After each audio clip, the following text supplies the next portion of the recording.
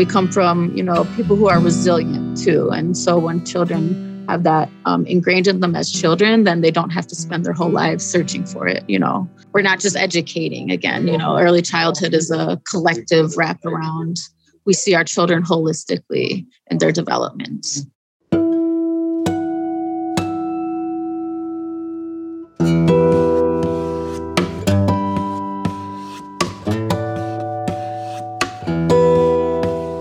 Bonjour, Anin. Welcome to Native Lights, where Indigenous voices shine. I'm your host, Cole Primo. And I'm your other host, Leah Lem. Miigwech for joining us. Native Lights is a place for Native folks around Minnesota to come and have conversation and talk about their gifts and how they share them with their community. And Cole, you and I have the distinct pleasure and the distinct honor to help share their stories. How are you doing, Cole? Very good, very good. Just chilling. I had a question about Marvin. Is there any Native education material that he's enjoyed as a kid, not necessarily right now, but growing up in his toddler years, or curious? Well, we read Auntie Brenda Child's Bow Wow Powwow. Oh, yes. Probably 150 times, which was amazing. So that was always nice. And it's always good for him to be able to see Ojibwe Muin written down with a cool story and cool artwork by Jonathan Thunder in that book. Yeah. And the St. Paul Public Library, I mean, we're talking when he was little, and when we lived in St. Paul, the library had Dakota language song CDs. So they turned nursery rhymes into Dakota language teaching tools. So you could sing along with the head and shoulders, knees and toes, and it would say the words for head and shoulders, knees and toes, which I'm sure Marvin remembers in Dakota. But yeah, stuff like that, both being able to read and to listen. Yeah, I think those are the two big things that stick out. That's really cool. I asked that question because the guest we have on today is part of that world of, educational materials for Indigenous children and creating educational equity in that world. So today we're chatting with Brooke LaFlow. She is a citizen of the Turtle Mountain Band of Chippewa in North Dakota. She grew up in the Twin Cities. She's an educator and entrepreneur. As part of that, she's the founder of Ninijanis One of Ones, a social enterprise that aims at creating educational equity in early childhood for Indigenous children. And we can't wait to talk to her about that and much more. And here she is, actually. Bonjour, Brooke. Hello. Bonjour. How's it going, Brooke? I'm Leah. Nice to meet you. Nice to meet you, Leah. I think I've seen your guys' your new stuff before, Nice. I'm familiar a little bit. Cool. But I'm doing good. I ended up getting, I was supposed to be back in the cities today, but my partner's battery took a shit on him yesterday, so I let him use my car to go get parts to fix his car. So now he's good, but I'm going to leave tomorrow morning instead. Gotcha. So. Well, I appreciate it. But I'm not in an office. I'm kind of in a makeshift Still sounds good. place right now. Yeah, it's all good. Yeah. So we'll just get her going. Sounds good. So, Bonjour, Brooke, could you just please introduce yourself and, where you're joining us from? Yeah, Bonjour, Wagagamijing, Zibimana Dukwe, Dijnakas, Mekanakwaji, and Dunjaba, Mekizina Dudam. My name is Brooke LaFlow. I was named after the bend in the river. My family comes from the Turtle Mountain Reservation in North Dakota, and I descend from the Eagle Clan. Very nice. Something we always like to ask as we get going, how are you and your family doing during the pandemic? We are doing good. Everyone works. I have a little brother that's back in school now. He started high school during the pandemic, which was tough for, being high school and, social relationships and trying to meet friends outside of his family. He had a hard freshman year, but he's doing good now. And everybody's been working the whole pandemic. So we've kind of been chugging along still. And so. That's good to hear. Thanks. Yeah. So I guess first off, could you just describe the Ninijanis, just how it got its start, how you landed on the name, and maybe like what are the separate entities between Ninijanas and one of ones, things like that? Yeah, good question. Yeah, so Ninijanas is an Ojibwe word for loosely translates to my child. So anytime you put Ni, the ni in front of something, it is in relationship to myself. Nijanas is child. So basically relates to my child. And we chose that word because, everything we're doing is for our children, right? And in relation to how we support our children, and not just through education, but especially in early childhood, it's a wraparound.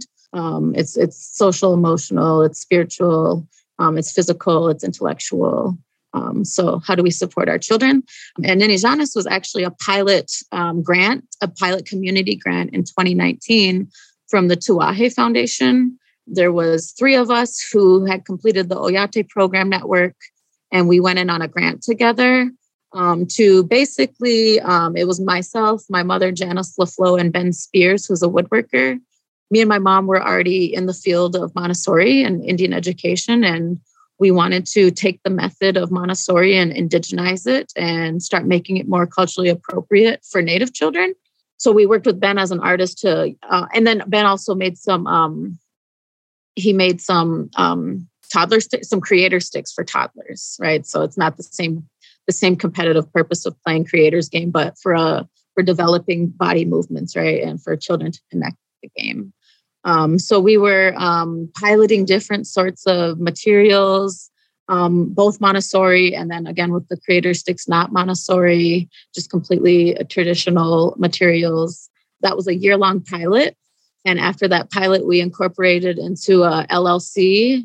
It took me about 6 months to go from the pilot ending to kind of setting up somewhat of a business structure, I guess you could say. In the pilot, we gave everything away because it was all grant funded. Mm-hmm. But of course, like that's not sustainable in a business. So that's where we came up with the one of one. Mm. So for every Ninijanas item we sell, we give one away. So there's the one of one part for the Ninijanas. But then as we incorporated into like a legal LLC, we also, I do beadwork, and Ben makes more than the creator sticks. My mom makes more than children's items, right? She's also a seamstress, and we also had a lot of other artists that were contributing. So we came up with the one of ones to sell our unique items that are one of ones. So that's our fundraising aspect. That's kind of how the business model came together to keep the giveaways. We sell our one of ones, and then 25% of those proceeds funds the giveaways. Gotcha. So it's kind of like a break-even model in a way. We're able to keep that giveaway component because that's really valuable in our culture, and like generosity and giveaway culture. We wanted to keep that, but we were like, well, we don't have the same grants anymore to just give it all away. So we incorporated the one of ones to bring in more artists, to make our impact larger, because now we have more people on board helping with the fundraising and helping with the giveaways. And we also get to really highlight artists through that one of ones model, because, artists, and a lot of our work lives on through our artwork too, and through our beadwork and our quilt work. And I think of the Minnesota Historical Society has so much of our stuff in that basement. And if you're in one of those fellowships and you get to go down there, you get to learn about all that awesome stuff. But, those things, we speak to our generation seven away from us through a lot of our artwork and through a lot of our things that, live beyond us. So that's kind of where the artist collective grew and took a phase outside of just early education and early childhood. Great. Can you speak to the early education, early childhood part of the organization? Yeah. So again, I was trained in the Montessori method, and my mother Janice, who's also one of the main advisors for our collective, is also a Montessorian, and she started the Montessori American Indian Child Care Center in the east side of St. Paul. So she had this amazing classroom already. And we were like, well, how do we reach more kids, right? Because we could only have a cap in that classroom. And so we were like, well, how do we pull things out of the classroom and put them in children's homes, right? Mm-hmm. How do we give them to families who maybe only have a Head Start on their reservation, or maybe the Head Start doesn't even have enough space to serve all their young children, right? So for those families who don't have things at home, where do we help them, right? About 30, so there's thirds. There's a third of students, or a third of our kids that attend a program, right? Like a Head Start or a Montessori. There's about a third of our children in early childhood who are with family, friends, and neighborhood care. So maybe their grandma's with them during the day. And then there's about a third of our young children who are just at home. When I say young children, I mean birth through kindergarten, right? They're not in school age yet. So they're just at home. So we're like, well, how do we help like all of them, right? So when we develop these materials, they can be used in classrooms, right? Even non-native classrooms, they can go to, so that other children can have an accurate learning experience about Native culture, right? And what we have in our curriculum. Then they could go to Head Starts on the tribal schools, and they could also go into the homes of families, right? So we were trying to meet many needs with this model, and we came up with curriculum that goes with it that we ended up with in that first year, and we've continued to pilot more and more as we've grown. So the educational component is really just bringing the materials and the curriculum to those who can use it, right? Whether they're in a program or whether it's grandma or whether it's mom. We birthed in the pandemic. So we've lived online pretty much since the pilot. We've had to, live online. But we started doing virtual family nest as well, where we can talk about the materials and even way more than that, right? Like the Powwow Mobile is for the first year of life, and it's really helping children develop their tracking skills. It's for infants who are really like developing their eyes still, right? So the Powwow Mobile, we use that mobile to talk about that developmental time, but we could also talk about the first year of life. What does the first year of life look like for our children? So then we started, it looks also like parent education, I would say, as well. So just to clarify, the Powwow Mobile, is that like the crib situation that the kids look at? Yeah. So the Powwow Mobile is really for babies, for infants who are still learning to see. Mm-hmm. They're developing their eyes because, as you know, we're born, we can't quite see in color yet. So when we start seeing in color, but we can't track yet either. So like we can't follow motions right away. That all happens in like the first month of life, right? Where our children develop those parts. So the Powwow Mobile is meant to be at about 2 weeks when they're starting to see in color, but when they're also starting to track and move their eyes. So the Powwow Mobiles, they dance, right? They move. So that helps with the tracking, right? And it's also beautiful and it's attractive. Yeah. It's aesthetically pleasing to babies so that they want to look at it. And that's a big part of Montessori, right? Is that we're giving beautiful things to our children so that they're actually interested in them. And the good thing about the Powwow Mobile is that it can live past the developmental stage for the cultural components, right? Because babies will maybe take their first steps and then able to start dancing if they come from a family of dancers. Or even if they don't come from a family of dancers. Now the family has this mobile too and has been, again, parent education. We don't just give these things to the children. We work with the parents to make sure that they know how to use them or what the purpose is. But now parents have an idea of what the powwow is, right? And how they can talk about those things with their children.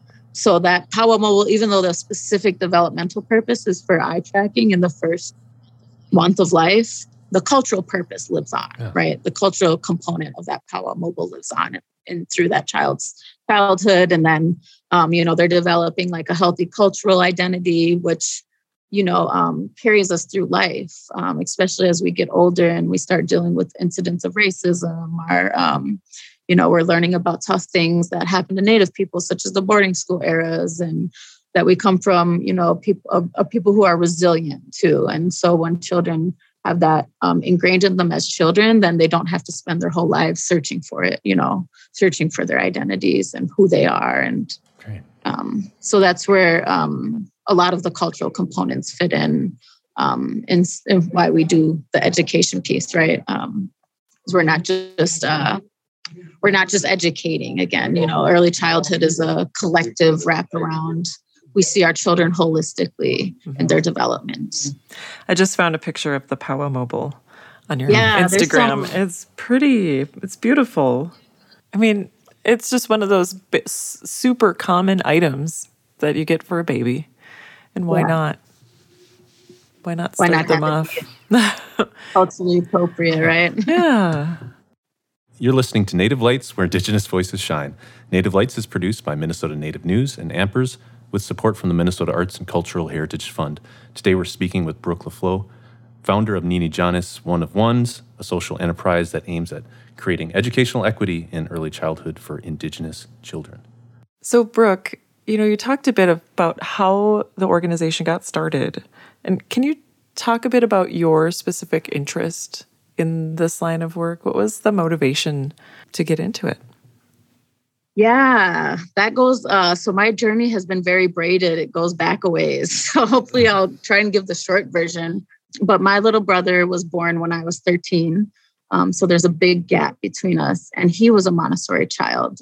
He actually got a scholarship when he was 2 to the Montessori Training Center in Minnesota. They have a cornerstone. So they have the training center. There's one in Minnesota. And then they have a school. And that training center specifically has an initiative where they're trying to bring Montessori to communities of color and cultural communities. And when they started that, they were having more scholarship opportunities for kids, low-income families and kids of color. So that's how my brother got in. And he was reading by the time he was 4. He was just a phenomenal, little dude.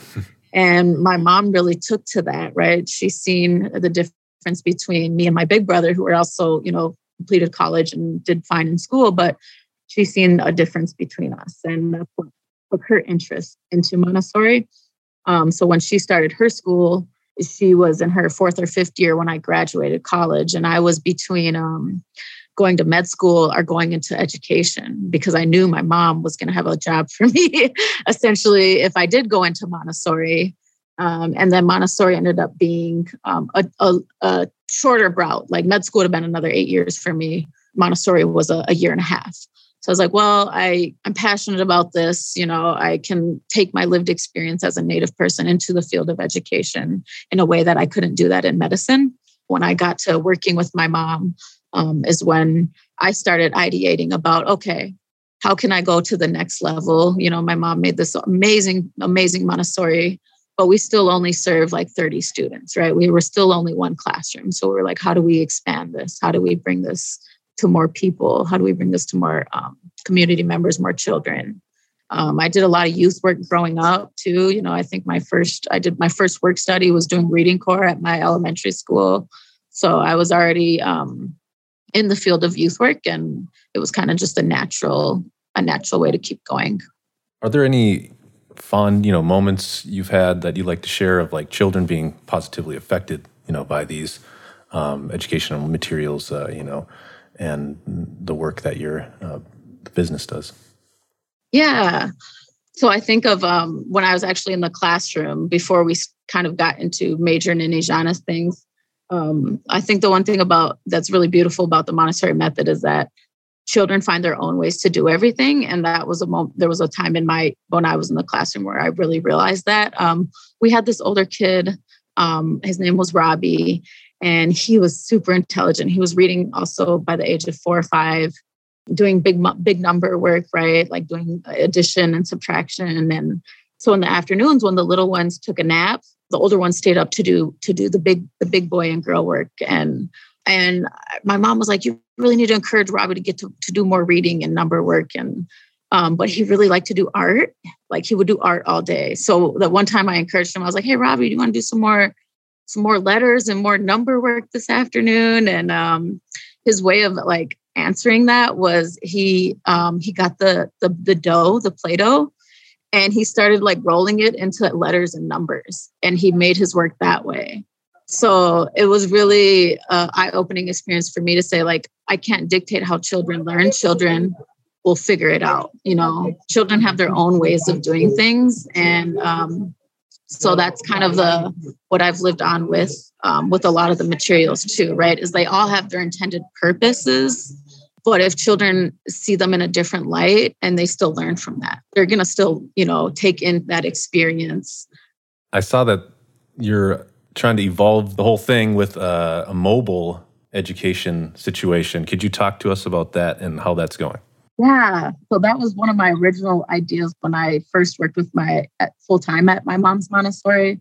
I was like, we could put a classroom on a bus, and because sometimes it's with Montessori, it's easier seen than said, right? Like you have to come see this little, it's called the children's house, right? Like everything's their size, it's their level, right? Like you have to go down and like kneel down to them, right? Instead of, because there's also even a power imbalance between adults and children. So I was like, what if we made a mobile model of a Montessori classroom? Because some of our work was also at that time, different tribes around the country were starting to find Montessori. So our work as a collective was, how do we share this with all of our tribes? How do we get them to be believers in the Montessori method as a tool for delivering culturally relevant education instead of everyone dictating us, right? Head Start dictates us. How do we do early childhood education? But we're like, no, we need to control that narrative, right? And the bus model will be the mobile model that we hope to share with tribal communities all over, to show them that, you can do this in a different way. You can do this in the way that fits your community's needs. You can do this with your language, like you can do this in your cultural beliefs. And, it's possible, right? It's possible to use Montessori as a vehicle for delivering a more culturally relevant education. So that's kind of what we want to take the mobile bus on the road and do a reservation tour. And the first year would kind of be like a pilot year. 2 is just making relationships with communities. And, again, we're in White Earth. White Earth has multiple Head Starts. So they might not need the same need, or they might have the same needs as a community that doesn't have any early learning services yet, So working with communities in their own local capacities on helping them with what their needs are. But also giving them, some of our materials and resources as a means to start relationships and help them grow their own models. You're listening to Native Lights, where Indigenous voices shine. Native Lights is produced by Minnesota Native News and Ampers with support from the Minnesota Arts and Cultural Heritage Fund. Today we're speaking with Brooke LaFleur, founder of Ninijanis One of Ones, a social enterprise that aims to create educational equity in early childhood for Indigenous children. Well, looking at the timeline of Ninijanis, can I just say I'm so impressed to see the growth of the organization in the past couple years. Thank you. I don't really have much to ask except, how do you do it? Is it a good community of people pulling together to get it done? I mean, even the website is top notch. Thank you. What's your secret? I have a secret, and it's actually public. I don't have kids. I actually don't have a child myself. So I've been able to dedicate a lot of my life and a lot of my time to this. That would look very different if I did have my own kids, right? And I'm an early childhood educator. I would only be homeschooling for, I do feel that auntie role right now. And that's probably a strong reason why I've been so invested and engaged in it, is because I don't have kids, but I still have a duty to children. And that's how I've been able to live that out. But then just like the other part you said is a great team, right? Like there is a lot of people who have contributed to our efforts, right? And whether it be they make a material and I talk to them and I write the curriculum, right? Or we co-write it and maybe they're leading on the material, or they're just contributing the one-of-ones, right? We have a lot of artists who aren't in the education field or realm per se, but they can contribute their artwork, and they do it that way. And we're a pretty loose collective, which works out really well too. Some of the folks in our collective are out doing their own amazing things in life. Adrienne Benjamin is she's our master artist, I call her. She does jingle dress making, and she has her own network that when she works with us, our networks can tap into each other in a way too. So that's also where we say there's a lot of collective building, right? Like we're building an ecosystem around our children in a way that doesn't exhaust us, right? Like Adrian doesn't have to do this 9 to 5 with me, right? If she only has this amount of time to give or this amount of materials to give, that's what she can give. So I think that we're all in network together. We're all in community together. We all see it as a team effort. We don't really work on timelines, right? Like that could be stressful and it could like make for messy work sometimes. That people can do it in a good way because they're not stressed out, right? And I always say that. I was like, hey, we're doing this for our kids, So remember that energy is going to be passed on to them.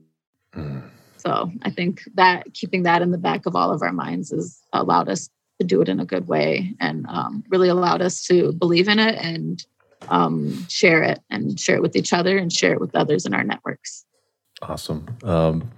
Very, very last question would just be like, what are some of your like more, what are some of the pieces that you like making? Like what's one of your favorites or things like that?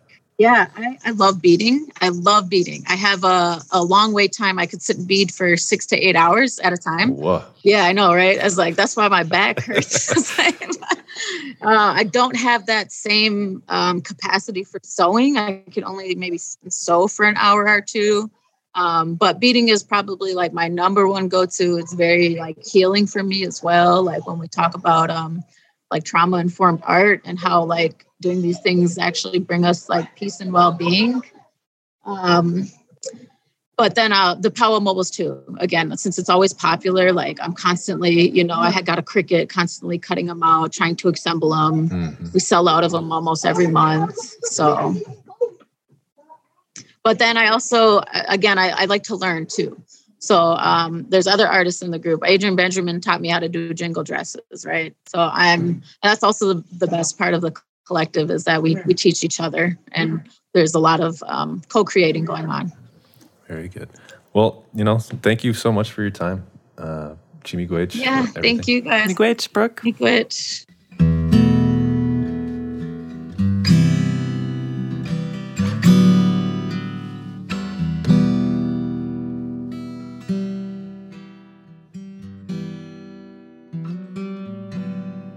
Well, that was great. You can really hear the care and the passion for education. And of course, not just, 1+1 education, but the entire child. And sometimes that can get lost when we're thinking about education. Mm. So it's really wonderful to see what she's doing, what Brooke is doing with this work. Yep. So thank you to Brooke LaFleur. She is the founder of Ninijanis One of Ones, a social enterprise that aims at creating educational equity in early childhood for Indigenous children. To find out more about their programs, visit their website, ninijanissOneOfOnes.com. And as always, that link and more will be included in the show notes of this episode at minnesotanativenews.org. I'm Cole Primo. And I'm Leah Lem. Miigwech for listening. Gigawabamin. Native Lights, Where Indigenous Voices Shine, is produced by Minnesota Native News and Ampers with support from the Minnesota Arts and Cultural Heritage Fund.